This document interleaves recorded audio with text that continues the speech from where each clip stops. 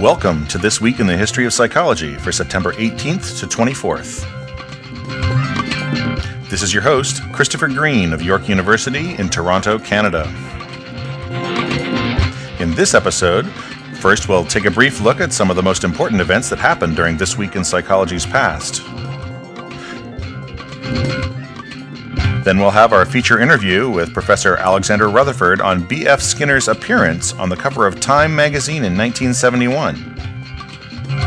Finally, we'll celebrate the birthdays of some important psychologists. All this and more on this installment of This Week in the History of Psychology.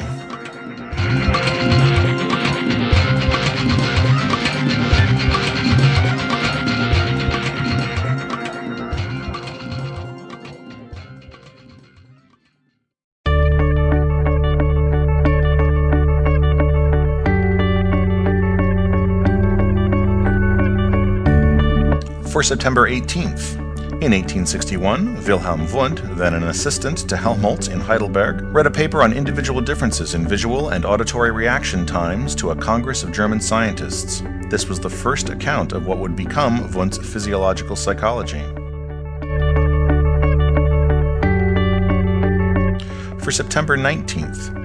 In 1917, the Stanford Revision and Extension of the Binet-Simon Scale for Measuring Intelligence, commonly known as the Stanford-Binet Intelligence Test, was first published. For September 20th, in 1917, behaviorist John B. Watson was ordered from his professorship at Johns Hopkins University and into active military service. Watson went to England to test aviators for the Signal Corps. He irreverently assessed American officers as nincompoops and military service as a nightmare. Despite a near court-martial, Watson was honorably discharged as a major on November 30th, 1919. For September 21st. In 1839, psychiatrist John Connolly abolished the use of restraints at the Hanwell County Asylum of Middlesex, England. While humanitarian reforms in mental treatment were well underway by this time, eliminating mechanical restraints of all kinds was a radical and controversial move that made Connolly a prominent figure. Also on September 21st, in 1970, classes began at the California School of Professional Psychology's campuses in both San Francisco and Los Angeles. The California School was the nation's first independent professional school of psychology. And for September 24th, in 1914, John B. Watson's book, Behavior, An Introduction to Comparative Psychology, was first published. And in 1971, Albert Bandura's book, Social Learning Theory, was published. And all during this week in 1904, the International Congress of Arts and Sciences took place at the St. Louis World's Fair. Psychological speakers included a who's who of the young discipline, including G. Stanley Hall, George Trumbull Ladd, James McKean Cattell, James Mark Baldwin, Edward B. Titchener, Edmund C. Sanford, Mary Whitten Calkins, Pierre Janet, and Morton Prince.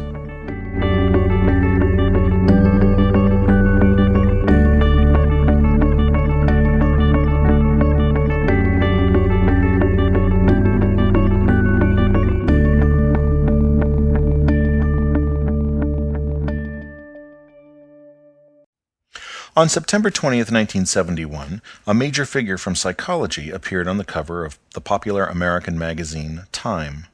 The face was that of radical behaviorist B.F. Skinner of Harvard, whose latest book, Beyond Freedom and Dignity, was challenging, and more than occasionally outraging, people of all political stripes. In the book, Skinner argued that the cherished concepts of freedom and dignity are illusions that, in the final analysis, lead to far more human suffering than contentment, and should be abandoned in favor of a deterministic view of human conduct.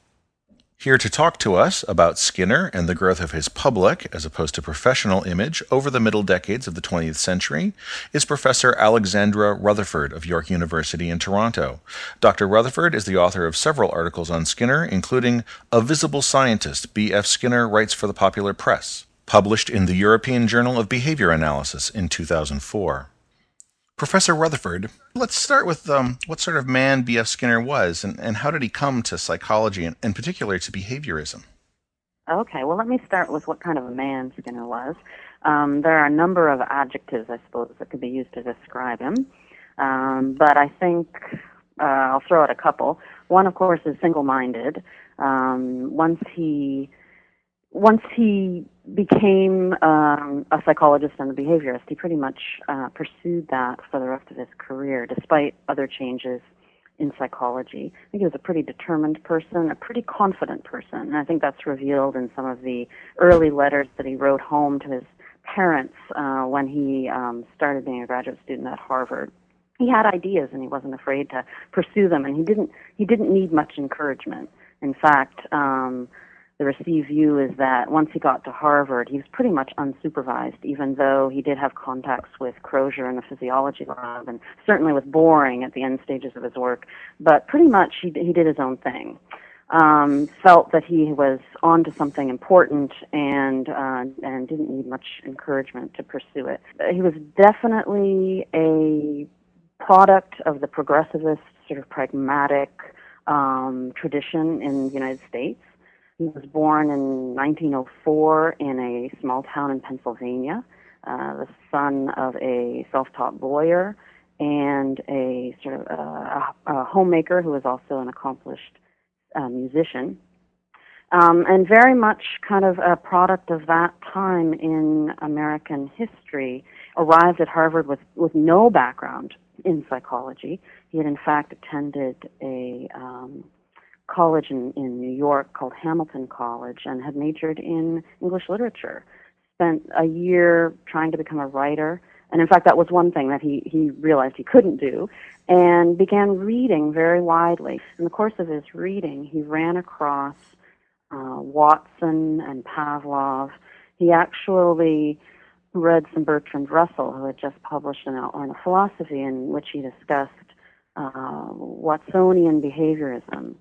So at the end of his quote-unquote dark years, Skinner decided that he didn't have much to say as a writer about human behavior, but it was a topic that had really caught his imagination, and decided, therefore, to go off to Harvard to study psychology on the advice of a friend who said that Harvard would be a good place to do this. So he showed up, and again, sort of under the influence of Crozier in the physiology lab, he had become interested in Jacques Loeb and in Francis Bacon, and he sort of forged his own path at Harvard, and published in 1938 The Behavior of Organisms, in which he explored and differentiated between respondent and what came to be known as operant conditioning, and went on from there. All right. So today, Skinner is mainly known for his operant conditioning, primarily with rats and pigeons, and for schedules of reinforcement. But there were forays into the public realm even fairly early in his career. Could you tell us a bit about some of his initial forays into the public realm? Sure. One of the first things that Skinner did that wasn't exactly in the public realm, but it was in the applied realm, was, of course, Project Pigeon during World War II. That his involvement in Project Pigeon didn't come out till a bit later because it was classified material for a little while. But basically, he was asked by and got a grant from General Mills to develop a pigeon missile guiding system. So that was one of his first kind of technological applications. But then, right after the war, as the story goes, Skinner was at a dinner party, and one of the women at the table was talking about the kind of world that the American soldiers would come home to, and kind of there was some sort of utopian talk, and Skinner decided that he had some ideas about what kind of world he could envision. And he basically, in 1945, sat down and in a couple of weeks wrote a fictional utopian novel, which he named Walden 2. He describes writing it in a white heat, and it, in fact, was the only manuscript that he ever wrote, I believe, on a typewriter. Everything else he hand wrote. So he envisioned this utopian community in which the principles of positive reinforcement would be used to engender pro-social behavior, and people would be controlled by face-to-face contingencies. It would be a small community, and so on and so forth. It wasn't published till 1948, but it was reviewed then, and then kind of reaction to it kind of went away until the late 60s. And that was because the communitarian movement, the communities movement of the 1960s, brought it back to life, so to speak. Some academics, some idealistically minded young people read Walden II and saw in it a blueprint for an alternative to a way of life that they were becoming increasingly dissatisfied with.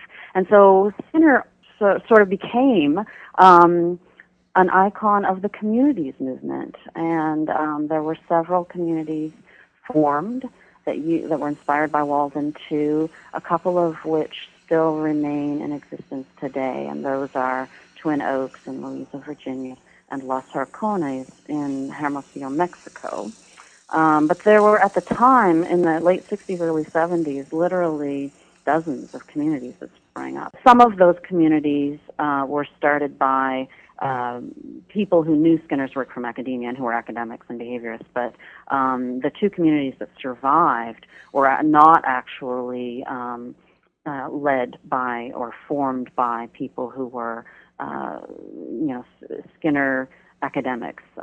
They were, and Twin Oaks, of course, was strayed fairly early from its behaviorist roots. Los Horcones, however, remains strictly behavioral. Around the same time that he was writing Walden II, Skinner also was inventing something that came to be called the baby box. Now, he didn't like the term baby box for probably obvious reasons. He called it the air crib, also the baby tender. But the birth of the air crib can be traced to a request by Skinner's wife, Yvonne Blue Skinner, that he invent something that would make early child care easier on the eve of the birth of their second child. So Skinner, with his usual technological gadgeteering enthusiasm, figured he could invent a better crib, which is exactly what he did, or what he felt he did. The air crib was basically a completely enclosed, glassed-in, temperature and humidity-controlled crib in which babies would spend the time that they would normally spend in a normal crib, but they would not have to wear clothes other than a diaper because the temperature and humidity could be controlled. On the bottom of the air crib was a canvas that was stretched taut. If the canvas became soiled, it could be rolled out of the crib, and that roll of canvas could be washed only once a week. Therefore saving time that would be spent washing both clothes and bedclothes and so on.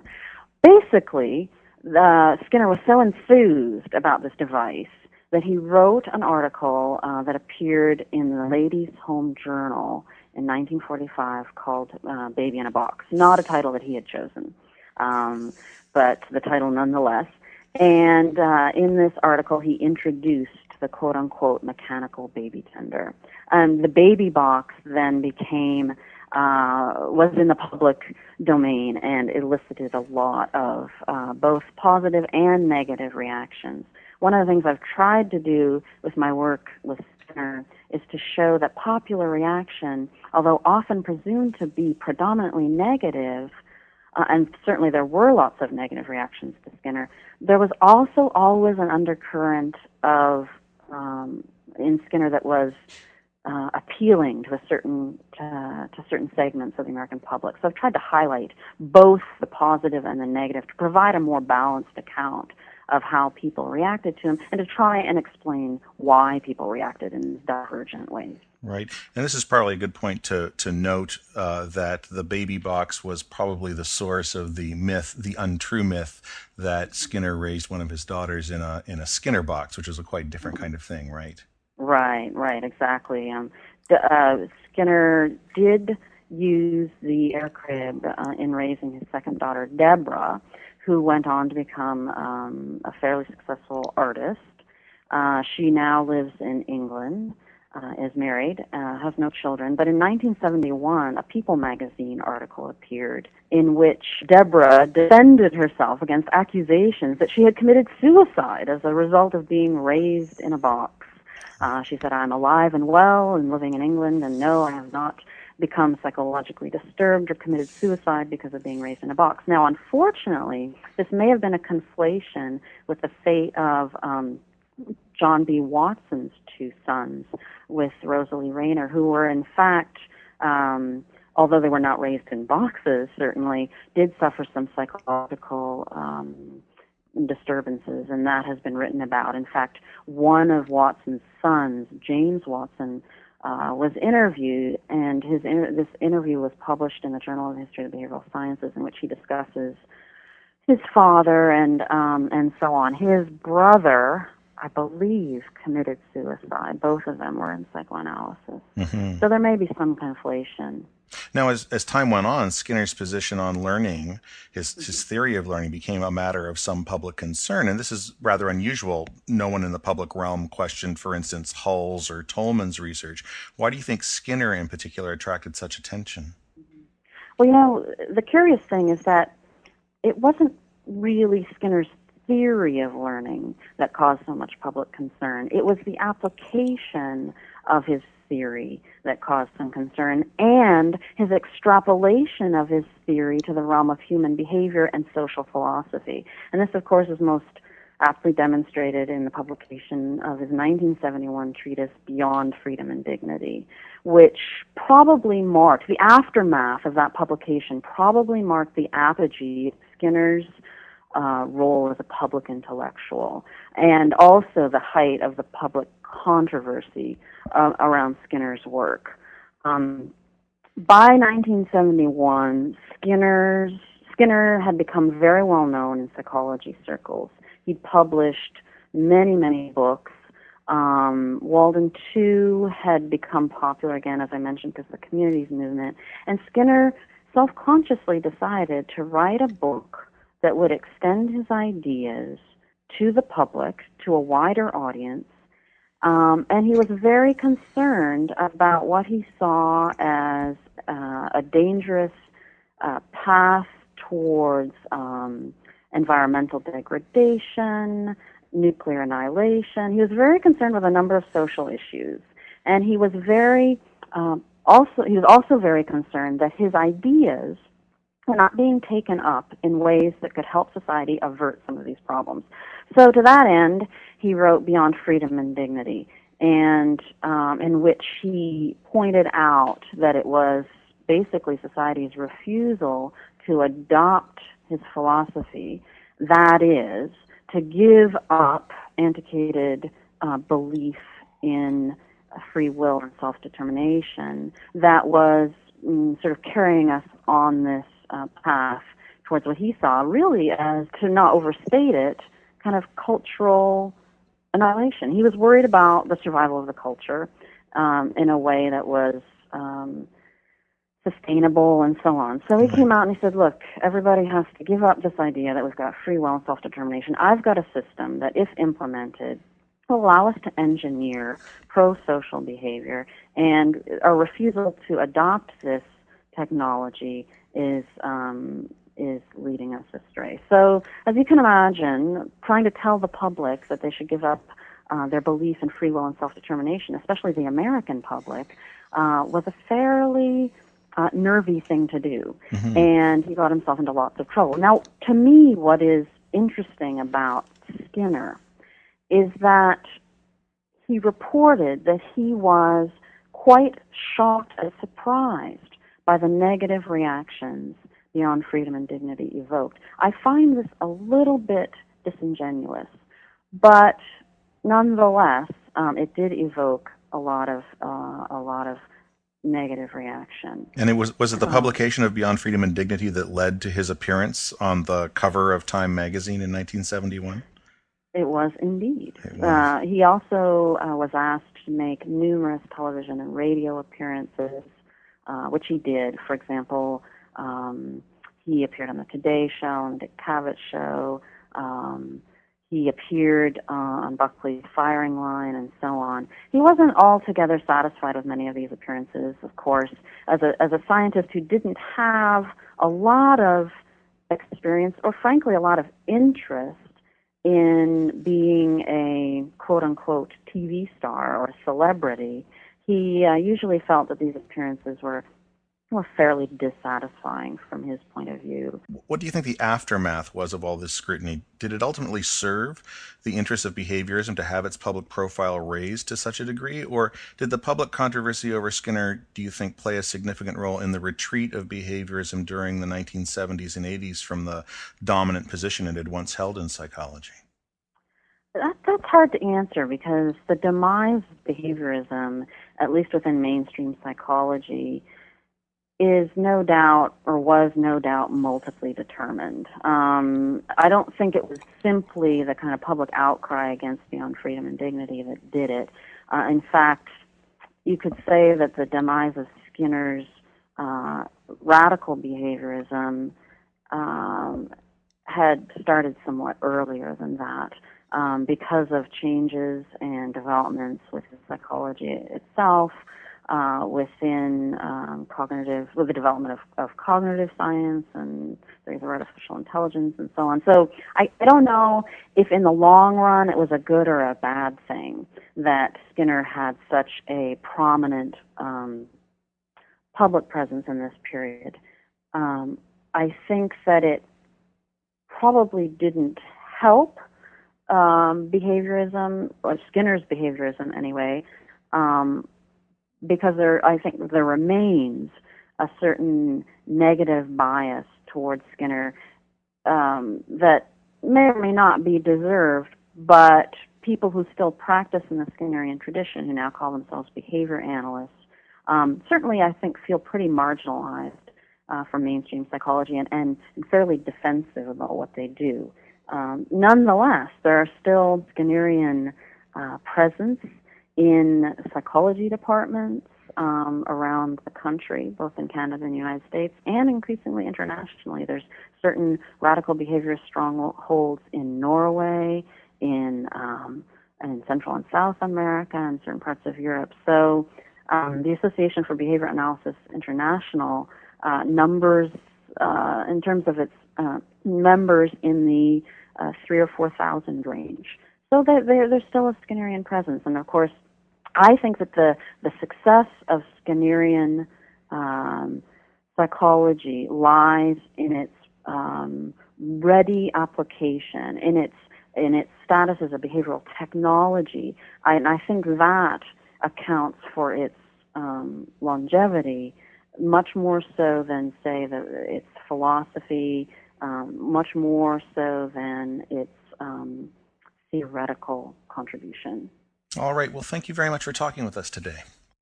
We've been speaking with Professor Alexandra Rutherford of York University in Toronto about the events leading up to the appearance of B.F. Skinner on the cover of Time magazine in 1971. Dr. Rutherford is the author, among other things, of A Visible Scientist, B.F. Skinner Writes for the Popular Press, which was published in the European Journal of Behavior Analysis in 2004.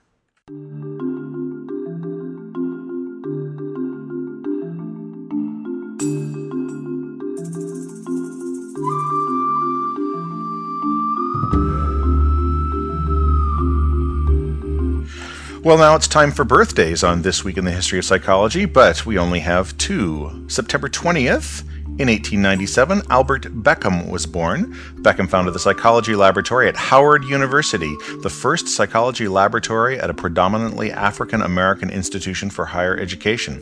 His specialty was clinical psychology, and he was active in research, private practice, and consultation. For September 22nd, in 1791, Michael Faraday was born. Faraday's discovery of electromagnetic induction made possible the experimental study of the functional nature of the nervous system and contributed the idea of force fields to Gestalt theory. He also invented the stroboscope. And one more anniversary, that's not a birthday, September 23rd, 1939, is the anniversary of the death of Sigmund Freud.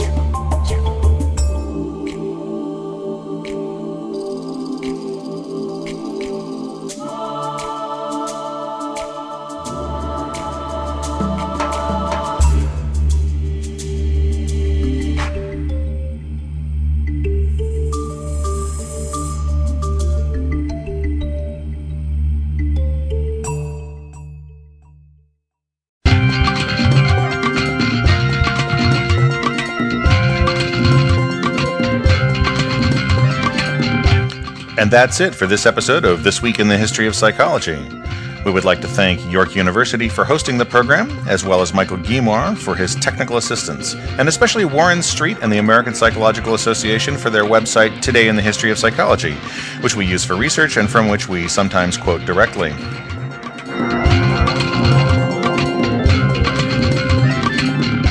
This Week in the History of Psychology is the sole property of Christopher Green. The opinions expressed on This Week in the History of Psychology are not necessarily those of Christopher Green or York University.